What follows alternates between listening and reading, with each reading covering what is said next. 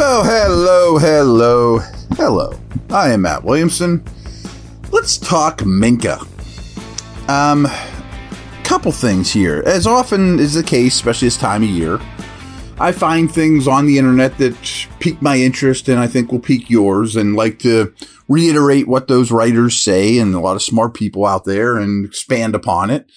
And there's probably a name you're not real familiar with. He's Andy Benoit. He works now for the 33rdteam.com. And I forget where he worked in the media side. It was like 5 years ago, and I loved his work. And he got scooped up by the Rams. So for the last several years, Andy has worked with Sean McVay and the Rams. And I don't know why he's back in the media or what the story is. He's a good dude. He's really, really football savvy. And the article he put out this morning was the X factor for every team out there. And of course, I want to talk Steelers. And his X factor is Minkah. And let me read a lot of what Andy says, because I think it's really good. And I'll pause at times, as I often do, and react to it. But here we go. Besides being a premier playmaker in his own right, Minkah Fitzpatrick does all the little things great safeties do that don't show up on paper. I think that's really well said. For years, the Steelers were a zone-based defense. Under coordinator Keith Butler, who was there from 2015 to 2021, they evolved into a more zone match defense. Now, let me stop. What's zone match? A lot of time, basically what zone match is you start out in your zone. It looks like zone at the snap, and it is zone at the snap. But when somebody comes into your zone, you match them and begin playing man coverage. That's the, generic terms for it. So, okay. Under new coordinator Terrell Austin last year, they continued that trajectory, morphing into a predominant man-to-man defense. Something you and I have talked about a ton. Big press man corners, Joey Porter, blah, blah, blah. On third downs, they ranked 10th in man coverage usage and third in cover one success rate allowed.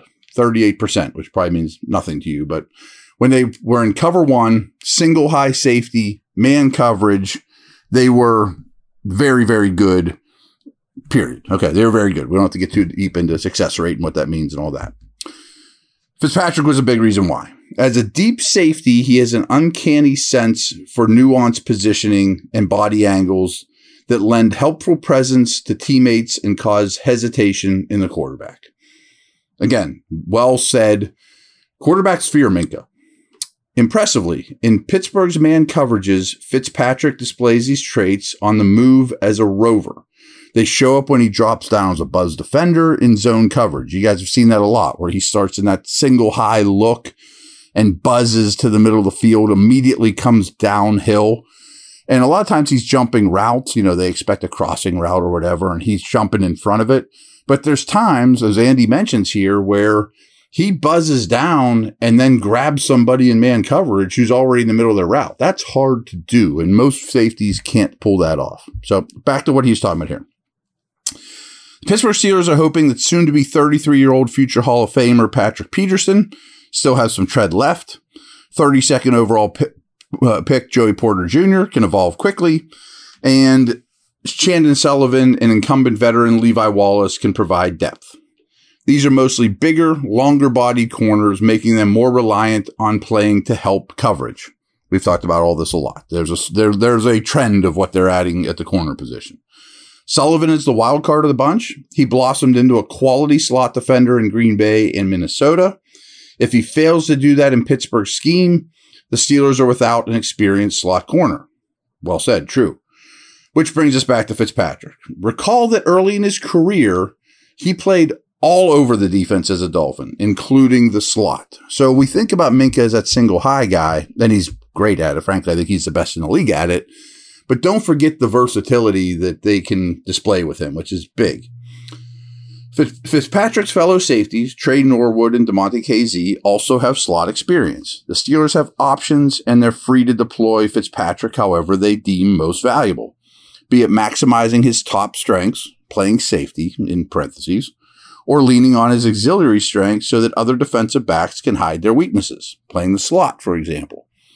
As long as Fitzpatrick, arguably the league's best all-around safety, is available, this question mark riddled secondary has a chance to be good. I read that to you because I think it's extremely well written. I wish I wrote it. And Andy knows the stuff. I urge you to go check him out, follow him, whatever. That's why you pay Fitzpatrick. There's some thoughts out there. Don't ever pay a safety. Look at the contracts guys like Edmonds get or KZ. Just live with them. Yeah, but they can't do all this stuff. And when things go wrong at slot or whatever, you can't just plug them in and they fix the problem. Like Mo and Curly in the boat when there's a hole here popping up and they, no matter what, you're trying to fill the hole with the finger and it opens another hole. Well, Fitzpatrick fills those holes. And one thing I'd say about Minkah a lot, which is an Ed Reed, Earl Thomas type thing, is he's like a great hockey goalie. Like, I'm older than most of you probably, but I remember the Gretzky Oilers, Paul Coffey. Those guys would be so aggressive offensively. Coffey would be deep in the other end. Great skater, puck handler, because they had Grant Fuhr behind him. I can be aggressive because I'm Richard Sherman. I'm going to jump this route because I know Earl's back there. I'm going to be aggressive trying to take the ball away. Steelers led the league in interceptions. Were they all Minkah? No, but his presence, as Andy mentions in this article, has a lot to do with it. Hey, I'm only going to play deep middle and everyone in the league knows, or everyone on the field knows it for this specific play. But you 10 in front of me, take chances that you wouldn't regularly because I'm back here manning the net in case there's a breakaway. I got it. So I thought that was really well written and wanted to share that with you. Let's take a quick break and I'm going to stick with this theme. I'll be back in a minute.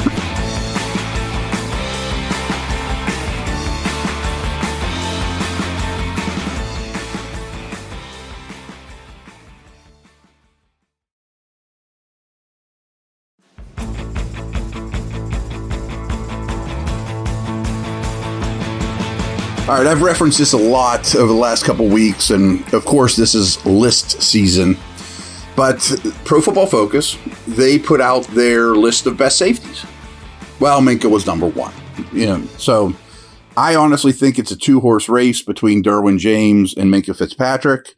But boy, does that remind me of, do you prefer Troy Polamalu or Ed Reed? Minkah's the Ed Reed, Troy is the Derwin. One's a bigger body near the line of scrimmage. One's a deep middle, but can do so much more. So here's what Pro Football Focus had to say about their number one ranked safety. Last season, Fitzpatrick played 640 snaps at free safety, 161 in the box, 112 in the slot, 14 at cornerback, which probably means outside the numbers, and 12 along the defensive line, which I assume just means walked up on the edge, in a blitz position. So a high percentage of free safety. Wherever he was, opposing quarterbacks and receivers were not generally having a great time. Fitzpatrick allowed 25 catches on 36 targets for 369 yards, 123 yards after the catch, 1 touchdown, 6 picks. I mean, that's a pretty good ratio. People talk about quarterback ratio. He had 30 touchdowns versus 3, interceptions. Well, Minkah had 6 interceptions versus 1 touchdown. Pretty good. Back to what he was doing here. I'm sorry. He had 1 touchdown, 6 interceptions, 4 pass breakups, and an opponent passer rating of 72.3, which is really good. At safety specifically, whether in a single or 2 deep coverage, Fitzpatrick's field sense and eye for the ball made him an intelligent weapon for Mike Tomlin's defense at all times. But in the end, he's the best safety in the NFL because he can become the point man for his defense as a coverage expert wherever he is on the field. So we talked about Andy, his take on it. He's a film guy. Here's the analytics folks backing it up with numbers and alignments and, stuff that is hardcore facts on paper. And I think they both complement each other really well, that this is the best safety in the league. He is a tremendous football player and is frankly one of the most important Steelers, period.